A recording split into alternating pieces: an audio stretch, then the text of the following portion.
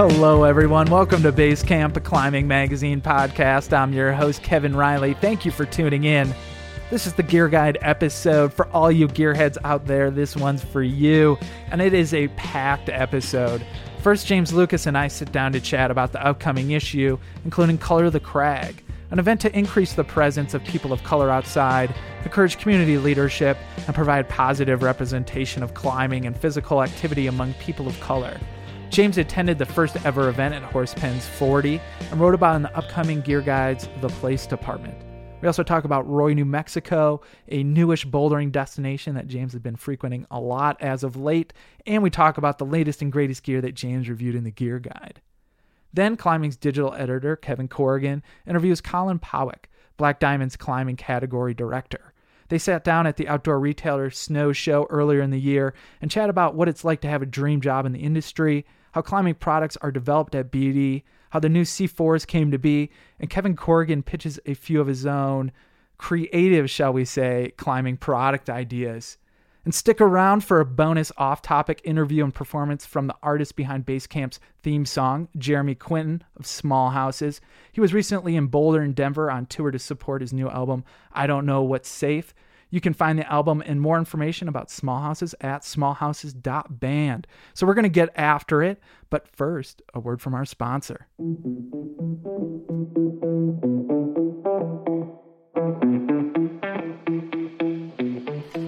All right, you're locked in. Kevin is locked. Your knot looks good. Double back. You got your pants. You got your slings. You got some nuts. Ready to rock and roll. Sweet, man. Climbing. Climb on. This episode is presented by Black Diamond Equipment. The world's best-selling, most trusted cam just got better. Now 10% lighter, these bad boys feature a more modern design that gives climbers everything they love about the old Camelots, with new touch points like a wider trigger for easier handling and an innovative trigger keeper for compact racking with sizes number 4, number 5, and number 6. For more information about the redesigned Camelot C4s, visit blackdiamondequipment.com. I'm with you. Falling. Got you. Oh man, nice fall. That was thin up there. Yeah, you slipped out of it, huh? That was getting tough. Black Diamond. Live, climb, repeat. Okay, here with James Lucas. How you doing? I'm good. Psyched that it's Friday. Ready for the weekend. I assume you're going to be heading back to Roy, New Mexico, maybe? Yeah, as soon as I'm done with work. I've been going pretty much like every weekend since mid-January. And why are you going so much? What's the fascination? Well, like the bouldering in Roy in northeastern New Mexico is really good. It's like quiet. There's no self-service. It's like completely off the grid. And yeah, the climbing's just great. There's a bunch of sandstone roofs. There's like a couple like areas with 30-foot roofs. There's a bunch of highball boulder problems. There's a lot of really cool compression stuff. And it's new, and it's just great to get out of Boulder for the weekend, get away from the office. Is there a good selection of grades? Yeah, I would say that like the moderate grades, like V0 to V3, are really good. Mm-hmm. And then the stuff from like V4 to V8 is also really good. There's harder climbing than that, but probably not quite as much as an area like Rocky Mountain National Park or Waco. But there's a lot of development going on, and so Roy's becoming quite good. And what's the camping scene like? It's primitive camping. There's a campground, the Mills Campground, and there's a pit toilet, and that's it. There's no running water. You got bring water. Some people get cell phone service, but not very many. Mm-hmm. And yeah, the nearest grocery store is in Springer, and it's not like an amazing facility. So it's good to like drive in with groceries as well. Great. So let's talk about the Gear Guide. You wrote a piece called Color the Crag, which was a nice little article. Can you maybe give me a little bit of background about that event? Yeah, so last October, Nina Williams, my girlfriend, was invited to teach some clinics and participate in this event, Color the Crag, and I tagged along because I wanted to check it out. I'd met Mikkel Martin, who's one of the organizers. He's also one of the leaders of Brothers of Climbing, and him, and along with Bethany Lebowitz, who runs Brown Girls Climb, they organized this event at Horse Pens 40. It was the second time they done it, and it's just their whole aim is to increase the presence of people of color outside, encourage community leadership, and provide positive representation of climbing physical activities among populations of color. That's their essential mission statement. And so what it ends up being is I think there are around 240 people of color from everywhere from San Francisco to Miami to Washington to New York City who just met for 3 days and tried to like build a greater sense of community within people of color in climbing. What did you learn at the event? You know, like we don't have a whole lot of like statistics for climbing, like what the demographics of climbing are. But it's a pretty good idea that it's mostly like white Caucasian male. Sure. Whereas like the population of the United States is not mostly white Caucasian male. And so ideally like climbing would reflect the actual population. And so what the event showed me was just like how it's trying to be open to bringing other people into the sport and what ways. And one of their big ideas was to create a community. Sure. And also just to show like other people of color that like you can climb outside. You can like rock climbing's a thing for you. Yeah, and I think the representation is a big part of that. You know, if you grow up and you're looking at climbing media or seeing stuff on TV with climbers and it's all white male, you might think it's, oh, that's not for me. When in reality, climbing's for everybody. Yeah, exactly. Mikhail Martin said that like this demographic had always shown that like that people of color were alone, that the outdoors and rock climbing weren't for them. And that's not really true. It's just like trying to show that. Yeah. So that's cool. Yeah, it was a great event. Like the climbing down in the South is amazing. Sure. And the event itself was one of the best I've been to. They had this great musician who played on NPR's Tiny Desk, Daquan Sue, and then James Edward Mills, who runs the Joy Trip project. He spoke about the adventure gap, like why minority populations are less likely to seek outdoor recreation. And they had like a dance party at the end. They had slacklining. They had a lot of like clinics talking about and panels talking about diversity and leadership. It was an incredible event, and the climbing down there is amazing too. So it was pretty hard to beat. I was really psyched to be able to tag along and check it out. And did you find some time to climb yourself as well? Yeah, for sure. Yeah, I always make that a priority. I'm like, one night, Shelma June, who runs Flash Foxy, and we like, while everybody was eating dinner, we like took off. I brought some headlamps and I packed up my CO lights, and we went bouldering at night. It was really cool. Nice. Yeah, and then all of a sudden we heard like people singing in the pavilion, like shouting out the lyrics to Soulja Boy. We were like, oh man, we're missing the party. We packed up our crash pads and went back and hung out at the dance party. Cool. It was cool. All right, well, let's talk about the gear guide a little bit and talk about gear. You know, the whole editorial team and the team of testers have been hard at work testing, you know, everything from crash pads to cams to clothing. Yeah, I reviewed a lot of bouldering stuff this past year because I've been bouldering a lot. And I checked out this Metolius Recon pad. Organic is making a new airline pad, which is small enough to like check it as baggage, which is great for trips to like you're flying to Waco for a long weekend, or you're flying to Font or Rocklands. This is a crash pad that you can actually like take with you. I used the Rhino Skin Repair a bunch, which I really liked. Actually gave that an editor's choice. That just like makes my skin a lot better after climbing. Also checked out, one of my favorite things was the tension block It's kind of like a one-hand hangboard, essentially. Mm-hmm. But you can attach weights to it. It's got like a 6mm cord that runs through the block. And so you can attach it to a cable machine at the gym, or you can like hang it from a tree and like kind of do one-arm hangs on it. It's got a bunch of different edges. There's a 10mm edge, a 7mm edge. There's like a 25mm edge. You can pinch it. There's 2 pockets. And so there's a lot of different hand positions. You can use it to like warm up, or you can like throw in your backpack and when you're traveling and use it to do kind of like a hang. Not quite. You're not hanging. It's not like a hangboard routine, but it's the same idea. Your hands just hanging straight down, and you can do like finger curls with it. Oh, okay. And you can kind of like hold your fingers in a position that's similar to a hangboard, but it requires less space.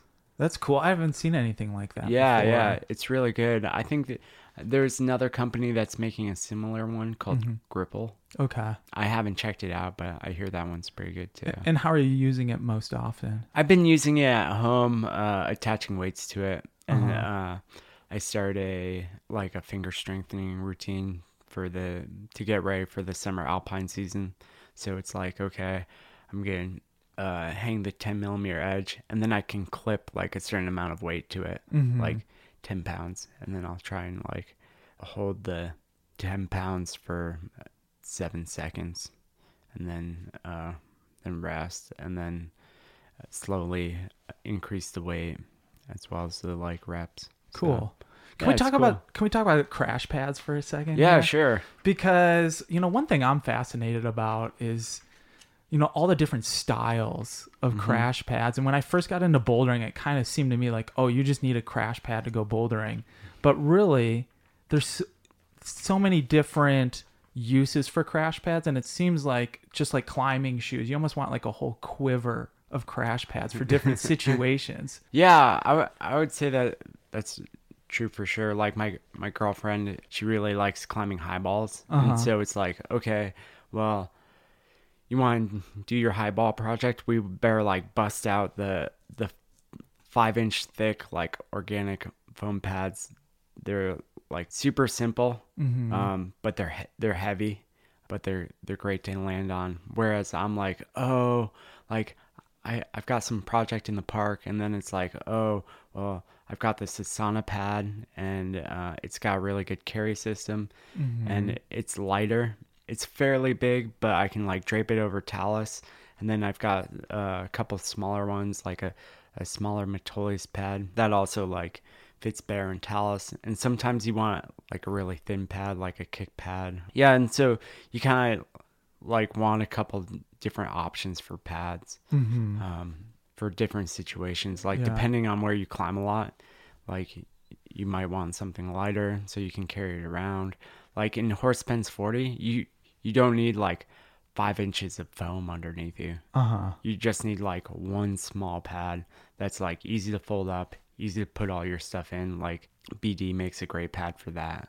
Or you might want something like a little bigger if you're climbing at Flagstaff, and then you could bust out the Metolius Recon, which is a trifold pad, and it has like a little more coverage, but it's also like pretty light and not a big deal to carry out there. Cool.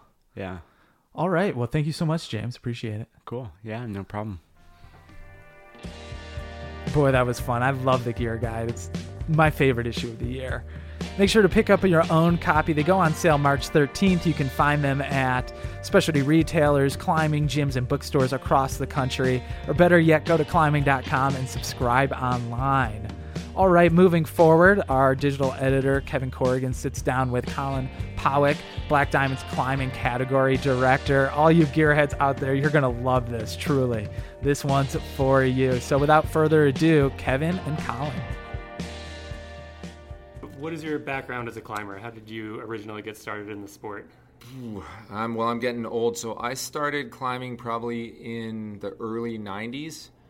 In my early 20s, maybe 23, 24, which is late according to today's standards. But I'm from Canada, and I was near Toronto, living in Toronto, and then I moved out to Calgary, and then being so close to the mountains just that was my thing. I just started climbing. Cool. I also got started at 25, so I always feel like I'm behind everyone else. Late bloomers, yeah. Late bloomers. How did you originally get involved at Black Diamond? Well, I moved, my wife and I, we went on a one-year honeymoon in 1998 on a climbing road trip, and then we landed in Salt Lake City, and we never left. We moved there in 99, and I called up Black Diamond our first day there and asked, I have a mechanical engineering background, and I asked if they were looking for any engineers, and they said no, and good luck.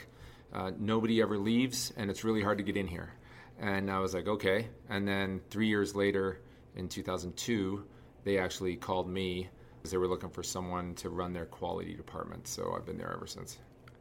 And what were you doing in the meantime in those 3 years? I was running a manufacturing operation that worked with metal fab, basically.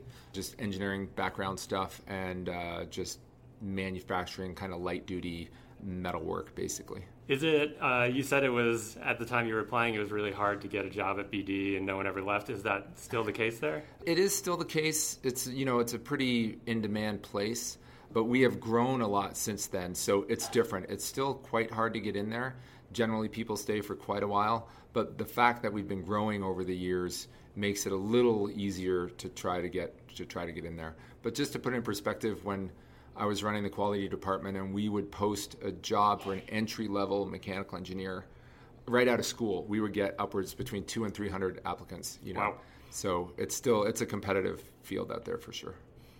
Can you talk a little bit about the history of Black Diamond for people who might not be familiar? Yeah, don't quote me on the dates, but basically way back in the day, Yvon Chouinard started a company called Chouinard Equipment where they made pitons basically and carabiners, sold them out of his car sort of thing. We've all seen the photos.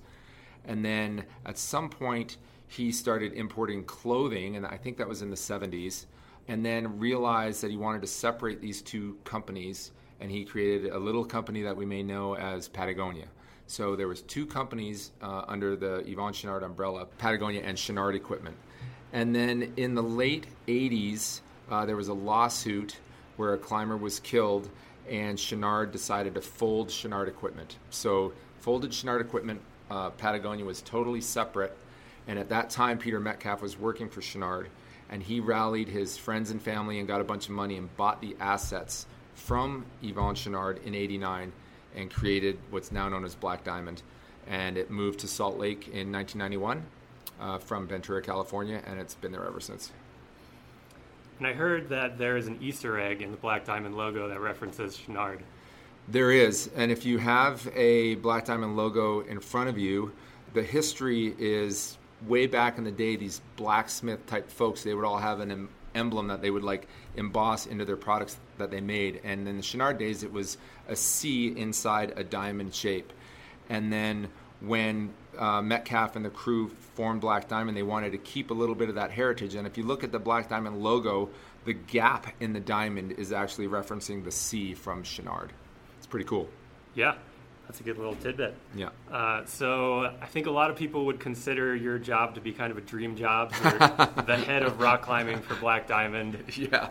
Can you talk a little bit about what's an average day at your job look like? Yeah, well, like I have to tell my parents, it's still actually a job. It's not all rainbows and unicorns. But yeah, it's hard to describe the average day. But my job as a climbing category director is basically to try to steer the direction of the climbing gear that we're making. And I'm involved from the product side, the sales side, and the marketing side. And I kind of joke that I don't actually do anything. We have an army of people that do all the work, and I'm just basically the guy that stands in front of people and spews about it. But, we're looking to try and innovate and improve climbing gear. We have 4 categories in Black Diamond. There's the climbing gear, ski gear, mountain gear, headlamps, trekking poles, that sort of thing, and then apparel. So there's these 4 kind of divisions, and I am solely involved in the climbing division. And in the climbing division, our goal is to make the best climbing gear in the world. It's really that simple. And there's lots of competition out there nowadays, and we're just trying to help evolve climbing gear, making it lighter, making it stronger, making it easier to use. And you can see, if you just look back in the last 20 years, an ice tool, for example, from the straight shafted bamboo forged head to carbon fiber and funky angles and all this stuff, and the things that people are climbing nowadays, that's what we're all pushing the limit with, that kind of stuff. So I want to get back to product design in a little bit, but just to take a step back, you were talking about how even though it's a dream job, it's still a job. There's good days, there's bad days. I'm sure, my job is similar. I get to write about rock climbing, but sometimes there's days. A job's a job, we sucks. just happen to be doing something cool, but it's still a job for sure. Yeah. So what's the day that you don't look forward to at work look like? They just happen. I don't really know that there's a day when I'm going in where this is going to be a bad day, but it's just like anything.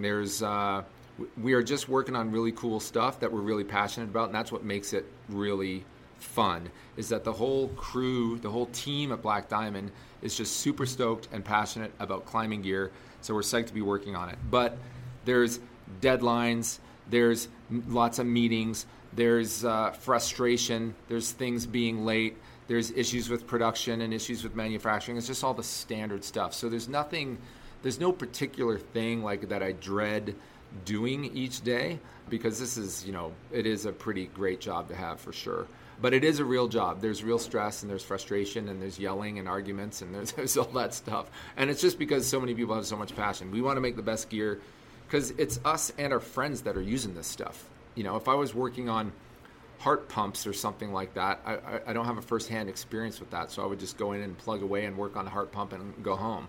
But this is, with a lot of us, it's really like a 24/7 job. I probably haven't gone climbing once in the last 16 years and not had some form of prototype on me that I'm emailing the designer from the crag about or taking photos of or whatever. Like, it's kind of, you're always on. Your engineers, do they get worried when you go out to the cliff and they're like, oh no, KP's going to send us some notes from the summit? Well, I thought you were going to ask if they get worried that they're going to kill me, because sometimes that's a concern. Sometimes we have some prototypes and they're like, hey, this is like super sketchy handmade prototype, so be careful. I'm like, yeah, it's fine. And then I'll go out and maybe push it a little too far. But no, I mean, the constant feedback from me and all the other folks, like I said, we have a whole army of people at the company, from people in the distribution center, people that answer the phones, the designers, some of the finance folks. Like, we got climbers all over the place. So it's by no means is it just me that's using this gear. It's me and the designers are the first guys that use the prototypes because we know what's sketchy or whatever. But then eventually it'll go a little bit further outside the circle and get some feedback from other folks within the building. And the other side of the spectrum, what does a day at work look like where it really does look like the dream, where everyone would be jealous?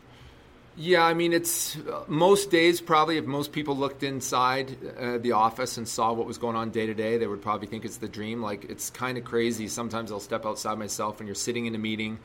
It can be a serious meeting, but you're talking about the latest crampon. And you're like, really? Am I really sitting here talking about the latest crampon? Like, is this my job? Or like, what color should this pack be? Stuff like that. Like, we have to think about that. What are you going to name this product? Like, there's all these things that they don't just magically happen. There's a lot of energy that goes in behind it. But, every day working with these guys and girls, we got a bunch of ladies there too, but we have a really passionate, smart, I thought that the first day I worked there, is like, man, there's a lot of really smart people. So get to work with these guys and stand shoulder to shoulder and work on all this gear. It's pretty rad. And to be able, I'm a gear guy, right? So I love having all the latest stuff and trying the latest stuff and climbing on the latest gear. Like, it's pretty fun. Do you ever find that people are watching you in the gym to see, like, always, is that a cool Black Diamond prototype? Always, yes. Especially in Salt Lake, because people generally know who works at BD, and it's not just me by any means, but people are always looking at your harness and what do you have. So we're not saving the world here, but we do want to keep stuff a little bit under wraps generally and try to keep stuff a little close to the chest and then show it to the consumers when we're good and ready. But yeah, people are constantly looking at what's on my feet or what's on my harness or what's on my head or jackets and all that stuff for sure. So let's get into some product design. One thing I'm curious about is, what is the very first step in designing a new piece of gear before someone's even opening a piece of software on their computer? Is it they're talking in the office like, we need a new carabiner? Yeah, exactly. So it's an idea, and we get ideas from all over the place, from within the building, of course, because we have lots of climbers and skiers in the building, by myself, the designers, anyone. But also we get people that just email in ideas. We get friends, we have a lot of friends that are climbers, of course. We get ideas from them. Athletes, we really try to tap into our athletes because they're climbing, as much as we would like to be climbing, but we're not. They're out there climbing full time.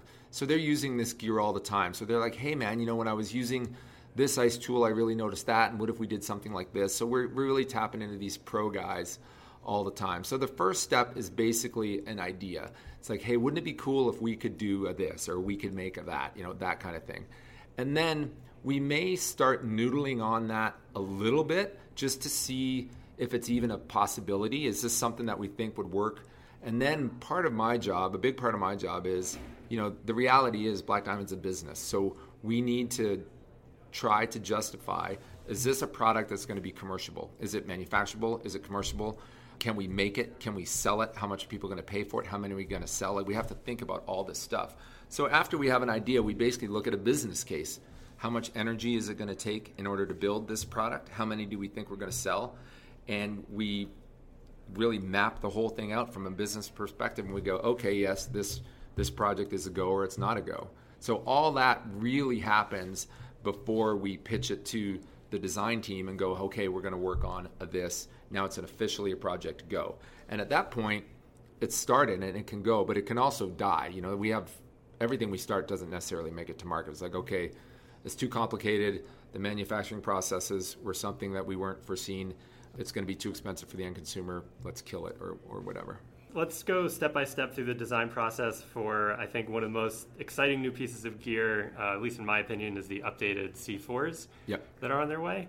Iconic Cam. What was the impetus for you guys being like, we can make this better? So that's a really good question. Let me go back to 2002 when I started. At that time, right after I started, we started a cam project. And the cams that most people know nowadays that have been out since 2004, that was one of the first projects that I started on as the director of quality. And at that time, we had the exact same discussion. Because the cams before that, they were great. And it was like, why screw up a good thing? What are we doing? So the goal was, okay, we need to take something that everybody knows and loves, and we need to make it better, and we can't screw it up. That was the goal. And we released those cams in 2004 after a bunch of testing, took a bunch of weight out. That's when we first came out with the stainless steel thumb loop. Because before that, it was those rigid, or not the rigid stems, but the thumb piece, not the thumb loop. So those cams have not been touched since 2004, and it's now 2019. So the 15-year run, that's pretty darn good for a piece of climbing gear to run 15 years without being touched. So when we had this discussion this time, we were like, okay, it's a competitive market out there. We haven't touched these cams in 15 years. We need to make them better. Number one priority, let's not screw it up. Everybody loves the C4s. We cannot screw it up. We sat with the design team and said, okay, what do we think we can do to make these things better? The number one thing in climbing gear nowadays is weight. Can we take some weight out? We have the ultralight cams, so that was kind of fit that slot, but we wanted to take our workhorse cams, make them a little bit lighter and make them function a little bit better. So it was really just a brainstorming session. The design guys, me, anyone that uses cams in the building, we're sitting down and we're just spitballing ideas on a whiteboard. Weight, of course, is the first one. And what can we do? Okay, head, the amount that the head wobbles. What if we use different thicknesses of stems to keep that equal from one cam to the other? What can we do with the sling? Do we do something different with the colors? Yes or no? The trigger keeper idea came up from one of our young guys who's a big desert climber, and he had this project that he was working on where he had to have a couple big cams, 5s and 6s, on his harness, and he thought, what if I created this thing that held the camera retracted so it took less space on my harness? And he cobbled one together in the shop, took it out for the weekend, loved it, came back and pitched it to the design team. He wasn't actually even working on the cams.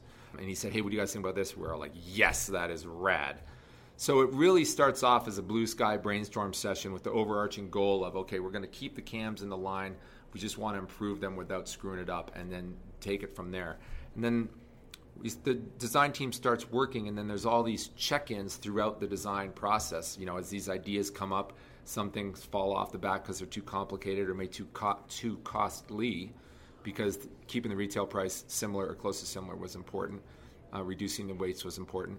So that's kind of how it goes, not just with the cams, but with every project. It's like, what's the goal? What's the end goal? What do we need to do in order to make this thing successful? And then we just pick away at the list until we get there.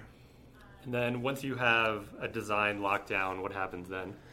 So, building one of anything is kind of easy, but then it's actually getting all the processes in place in order to make this mass production part that is the challenge. So There's the concept phase, which I just described of, okay, well, a trigger keeper would be cool, that kind of thing. Then there's the design phase, actually designing it, doing all the engineering, the finite element analysis. These need to be this strong. How are we going to build this? What materials do we use? All that stuff. And that's the army of engineering guys that do all that. Once the design is final, then it gets handed off to the development team. And the development team basically has to figure out how to build these things in mass production. And we're building these cams in Salt Lake, so that's relatively, I don't want to say easy, but we can run downstairs, work on the manufacturing line, figure out what kind of tooling we need, how many cams we can pump through this manufacturing line in a day or in a week or in a month. So that's the development phase, is how to actually build this thing. At the end of the development phase, even a little bit before, one thing I always kind of forget is the amount of testing we do. We do so much testing from the design through the development phase of a new product, because at the end of the day, this is PPE, personal protective equipment. So we got to take this stuff super seriously, and these need to be certified. So we create a whole battery of tests that these products go through, and mainly our QA team is working on PPE stuff, but they're also doing tests on jacket zippers and Velcro and headlamp buttons, that kind of stuff too, trekking poles. But they focus a lot on the personal protective equipment. So all of these iterations and prototypes need to go through this testing phase in order to get approved for the next phase, basically. And then at the end of the day, when the design is done, the development is done, we make a pilot production run. Those need to be certified, and they get sent to Europe to get their CE certification. So even after a product is finished, once you have a production run of cams, you're still testing the individual units too, right? Yeah, so in production, you mean? Yeah. Yeah, so that's a great question. So even to this day, like almost all of our PPE goes through some level of production testing. And there's three kind of branches of production testing. They are raw material testing. So the cable, for example, for cam, it'll come in and we'll test the cable to make sure just in its raw state that it's going to meet the strength requirements that we need in the finished good. Then there's work and process testing, and that is midstream during the manufacturing cycle. There are certain tests that the cam has to go through, or any product has to go through, in order to allow it to get to the next test, to make sure machines are set up correctly, the strengths are right. And then there's finished goods batch testing. Finished goods batch testing, if there's an order of 500 cams, we'll grab 3 of them and we'll destructively test them till they break to make sure that they're meeting the strengths that we require. And that's a really tough job for a first out-of-school engineering kid to have, is to sit down at a tensile tester and hand a bucket of cams and tell them to break them all. You see the tears come down their eyes. It's super hard to handle, but it's critical. As well as that, all of our PPE goes through what's called 100% proof testing. Carabiners, for example, they all get pulled to half their rated strength in closed gate. Cams all get pulled to half their rated strength in this fixture, just to make sure that everything is swaged together correctly, the cable's good, all that stuff is good. So there's a lot of testing: whip testing, raw material testing, whip testing, batch testing, and 100% inline proof testing. So a lot of testing, not only during the development of the product, but also the finished goods when it's actually in production. What's usually the breaking point of a cam? What's determining the strength of it? What do you think it is? I think it is the cable. It is the cable. So if you look at a Black Diamond cam, this is pretty interesting actually. If you look at a Black Diamond cam, the way that the sling is sewn onto the thumb loop, it's double thick there. And the reason that it's double thick is with a single sling there, the cable would pinch down and basically act like scissors and cut the sling at a rating right around just a little bit less than 10 kilonewtons, and we wanted some at 14, some at 12. So back in 2004, we did the double thick sling so that it would break there. Now these new cams, I haven't been in the lab to see where they're breaking. They're probably all still breaking there. The cable is breaking. The sling isn't cutting.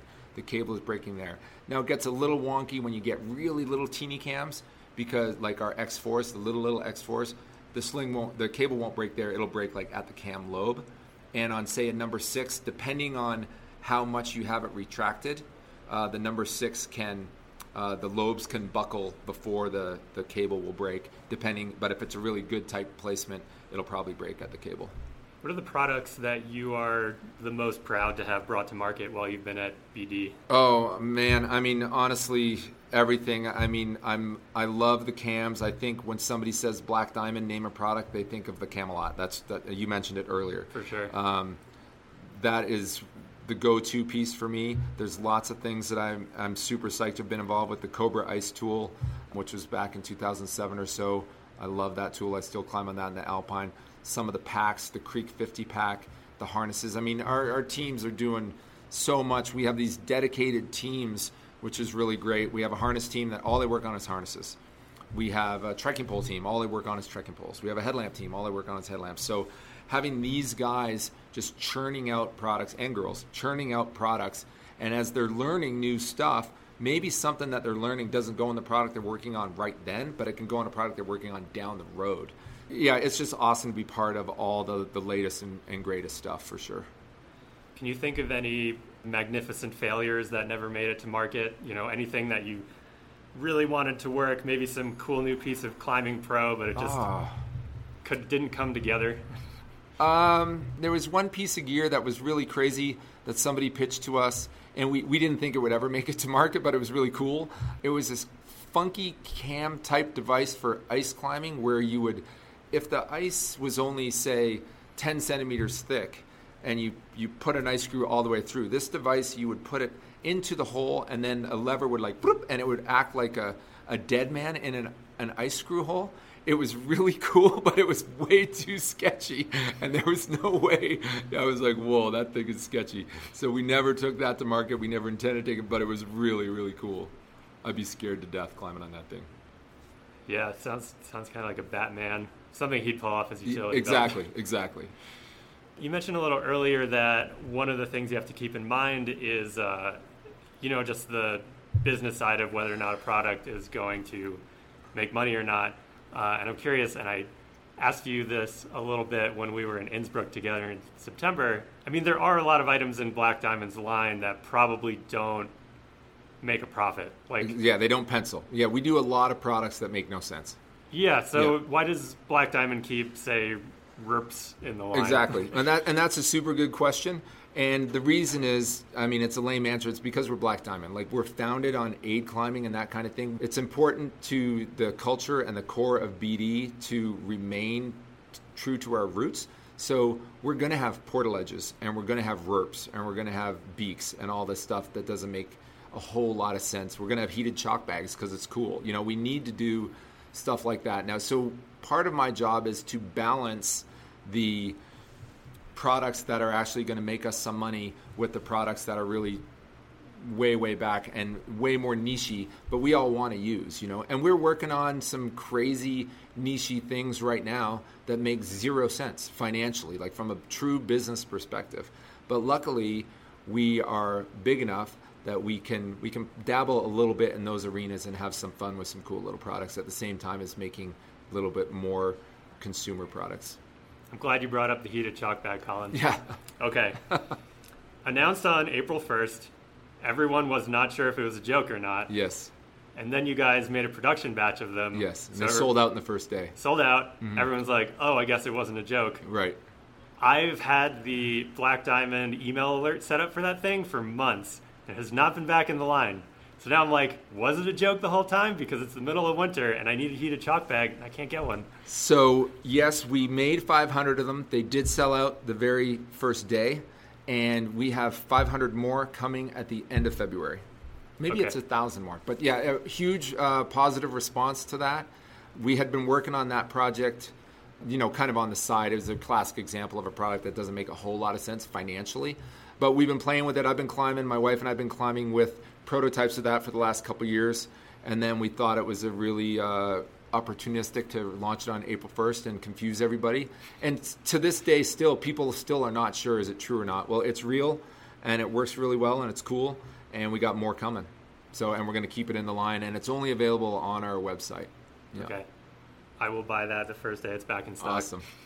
So you've been working at BD a long time, and the sport has changed kind of rapidly in, say, the past 10 years. With the gym boom, just a lot more people getting into climbing. I'm curious if the shift in the sports demographic, more new people, has changed Black Diamond's focus at all? Or driven the way that where product innovation has gone? I don't think it's changed our focus. It's almost like it's broadened our focus. Years and years and years ago, when gyms were just kind of starting, even when I was there in the early 2000s, we didn't really talk about gym climbers much at all. We were making cams and ice gear and stuff like that. We knew people climbed in gyms, but we weren't really aiming at those people. But now, climbing in a gym is a real thing. Like, high-end climbers climb in gyms.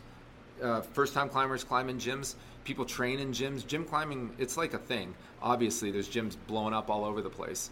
So we have acknowledged that in the last, many years now, and we need to make sure that we provide the gear not only for the aid climber that wants the VERP or the heated chalk bag for the person trying to send the proj at the VRG, but for the first-time climber going to the gym and for the pro climber training in the gym and for the Olympic hopefuls. We have Olympic hopefuls on the Black Diamond athlete team now. 10 years ago, no one would ever even thought that the Olympics and climbing was going to be together, Yeah, and I meant to ask you this earlier. What kind of climbing are you psyched on personally? Well, I'm old and injured, so I think my sport climbing days are pretty much over. I'm mainly more of a mellow alpine climber guy, just up in the hills. I go back home to the Canadian Rockies, to Alaska. I mean, I do it all. I do nothing well. I don't boulder, too dangerous for an old guy. But, ice climbing, alpine climbing, some mellow trad climbing, and then sport climbing as hard as I can manage without blowing out an elbow or something. So a little bit of everything. Looking back, what are some of your favorite routes you've done? My favorite route of all time is the Becky Chenard and the Bugaboos. That's without a doubt. I mean, of course, it had to do with the conditions. No one was on the route. I was with my wife. We were the only ones in there. It was a bluebird day. We just had the perfect day. So definitely the Bugaboos are a special place for me. Nice.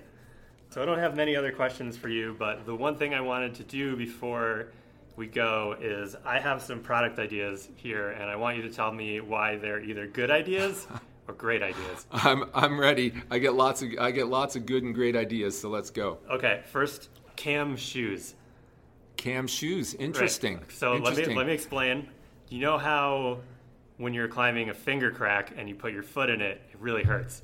It hurts, yeah. Yep, and so Black Diamond makes shoes, also makes cams. So you have a cam where the head of it extends from the front of the shoe, the trigger is inside the toe of the shoe. Whew. Get up to a finger crack, flex your toes, close the cam, or open, I don't know, how retract the cam. Retract the cam. Put it in there. Put it in there, stand up on it. Nice little comfy platform. Pretty good. I mean, at some point, we're going to be bordering on aid climbing, right? I mean, do you wear sticky rubber, Colin? Oh, I know. Do you use chalk? Where do you draw the line? I know. It's the unanswerable debate. Cam shoes, we'll put it on the list. Okay. This idea is kind of an extension of the Hot Forge heated chalk bag. Okay. It'd be like a chalk bag, but it'd be like a little oven, right? Okay. So you have this little bag that you wear on your back, and you're going up a multi-pitch route. Heats up to maybe 300, 400 degrees. Whoa. You got some biscuit dough in there. Ah, interesting. Top out, fresh biscuit. I like it. Yeah, that's possible. It's possible. Market's maybe not huge. Everyone likes biscuits, Colin. That's true. Tell it to Popeyes. It's the extra weight. It's the weight. It would need to be weightless. If we can do it weightless, we could do it. We should do it. Okay. On that note, kind of similar idea, edible helmet. Edible helmet. So when would you eat it? Like when you get back to the car? Well, it's going to depend on the kind of route you're climbing. If you're wrapping off, you're not going to eat your helmet at the summit. Right. You still want that helmet for when you're rappelling. I think it's more for tall walk-offs. And I see, yeah. Let me explain a little first. Helmets, hard outer shell to deflect rockfall, soft inner shell. Sounds like a cookie or a donut or something. Or bread. Oh, a bread helmet. Yep. Possible. Yeah, that's not bad.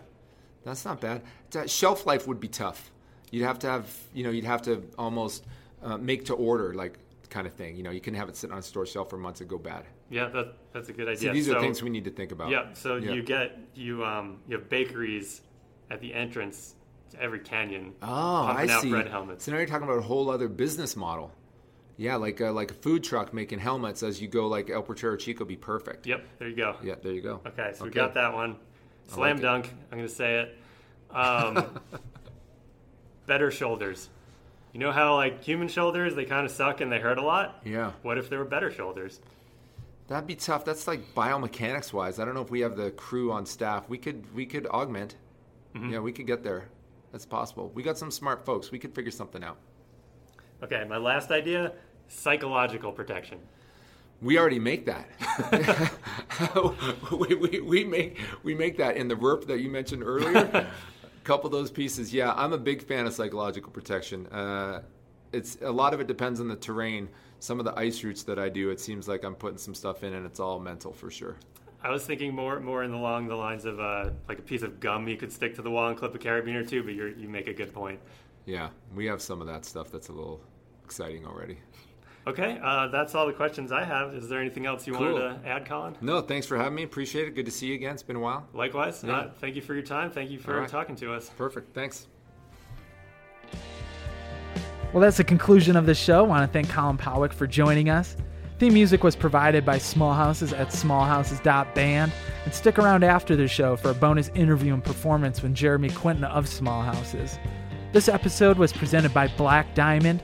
You can check out all their iconic gear and great content at blackdiamondequipment.com. If you haven't already, please subscribe to Basecamp wherever you get your podcasts and leave a rating and review. That's it for the regular show. See you at the next Basecamp.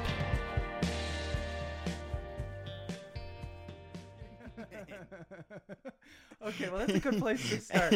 So let's introduce you to the audience. I'm here with Jeremy Quinton of Small Houses, the artist behind our theme song, which is taken from his new song, which he's on tour supporting right now. He was just in Denver last night. He's performing here in Boulder tonight. The song is called Safe Kill. And what's the name of the album that you're releasing? I don't know what's safe. It comes out on February 8th, so I don't know when this is coming out. So that might have been last week or this is going to come out March 13th, probably. Okay, so about a month ago. Yeah. You guys, it's probably not even going to be a thing anymore. Yeah. I'll have a 2-day sort of hype period, and then we'll already forget about it. But no, it comes out February 8th, 2019. It's recorded in Austin, Texas. And the song I used for the podcast, well, I gave you pretty much half the songs off the record. You picked Safe Kill. Yeah. But we got rid of the words, we got rid of the background vocals, and then kind of put in that fade in, fade out for you. And it's funny when I listen to your podcast because in my mind it's totally different. Totally, yeah. Totally different. And actually, I think maybe people would like it more if I sung a little less, but I really like it in the podcast. I do. Well, and also it's just totally outside of my realm of, I guess, just ordinary thought, what's happening in the climbing world. Sure. I love hearing that song come in. Yeah. Nice. So we're going to have you perform the song, acoustic style. But before that, sure. I want to talk to you about 24 Hours of Horseshoe Hell. So back in 2014, in Arkansas, just outside of Jasper, Arkansas, you showed up. I actually hired you to perform. I don't know if you had ever really been exposed to climbing before. None. But 24 Hours of Horseshoe Hell is a pretty intense event. It's pretty unique, even to the rest of the climbing community. I mean, this is an event where climbers are climbing for 24 hours straight. Yeah. They're dressed like Neanderthals. They're dressed like superheroes. They're in the underwear. Yeah. They're, partying hard. Yeah. It's a pretty unique event. I mean, what was your thought when you got onto the ranch there? I mean, were you just like, what is going on? Well, what did I get myself into? As an outside perspective, I noticed, it's funny that we did that, and then I noticed the uprising of bouldering gyms. Mm-hmm. Within, I'm going to say 8 months later, I started seeing this. Because there is a trend towards climbing, and it makes sense to me. It's, I like jogging every day, but, I think a lot of people are bored by that. And I don't know, it's a funner form of exercise, I guess. Yeah. Well, even that night, later that night after your show, you even got bouldering a little bit. I got bouldering with some, I remember when it was just you and me, I wasn't doing that bad. You were phenomenal. You're an excellent athlete. And then there was the V1. That was like the first stage one that we were setting all the lights up to. And I was not able to get past the first step because it was immediately upside down. So here's the question. Have you ever climbed since? No. No, okay. No.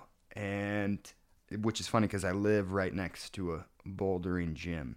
What's kept me from going in there is the $150 a month subscription. And it's not fee. the calluses on the fingers, because I know a lot of musicians who have climbed in the past, and they kind of feel like they have to choose one or the other. No. Yeah, because oh my gosh, just because of the stress you're putting on your fingers and the skin on your fingers, and then to also be plucking steel strings. They're kind of working against each other. This is the thing about musicians, and why it's not very common that you find athletic musicians. You also hear musicians talk about how they can't get a dishwashing job because they have to maintain these calluses or fingernails that they're building up.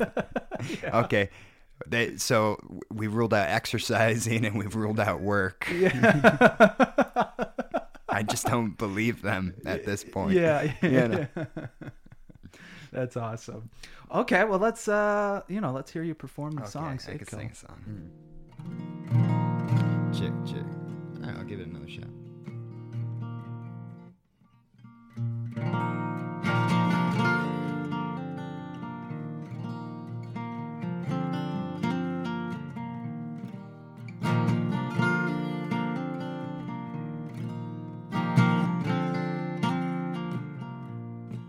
So that cuss comes by and everything shakes.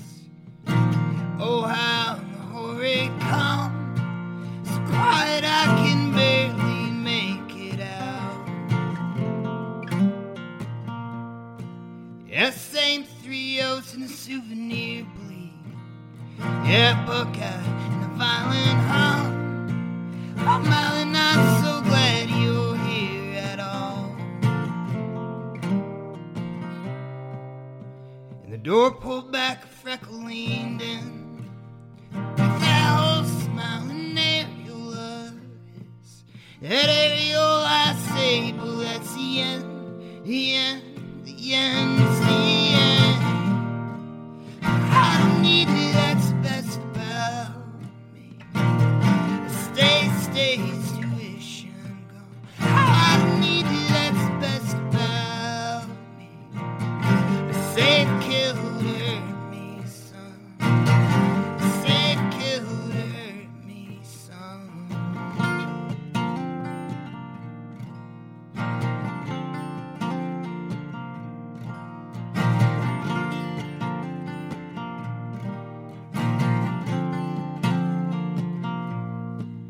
Yeah, that metal shine to tell you right flinch.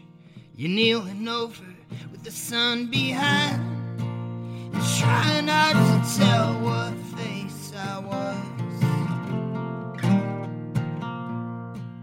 But it's best if I don't know what I am. Yeah, catch your flesh and ride. The kind of cuss I hold you hard. The door pulled back, a freckle leaned in. With that old smiling aerial eyes. That aerial I say, but that's the end, the end, the end, the end. I don't need it, that's best about me. Stays tuition gone. I don't need it, that's best about me.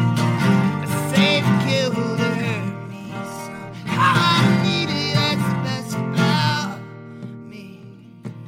Stays tuition gone. I don't need it, that's best about me. Safe killed hurt me, son. Safe killed hurt me, son. Safe killed hurt me, son. Safe killed to hurt me, son.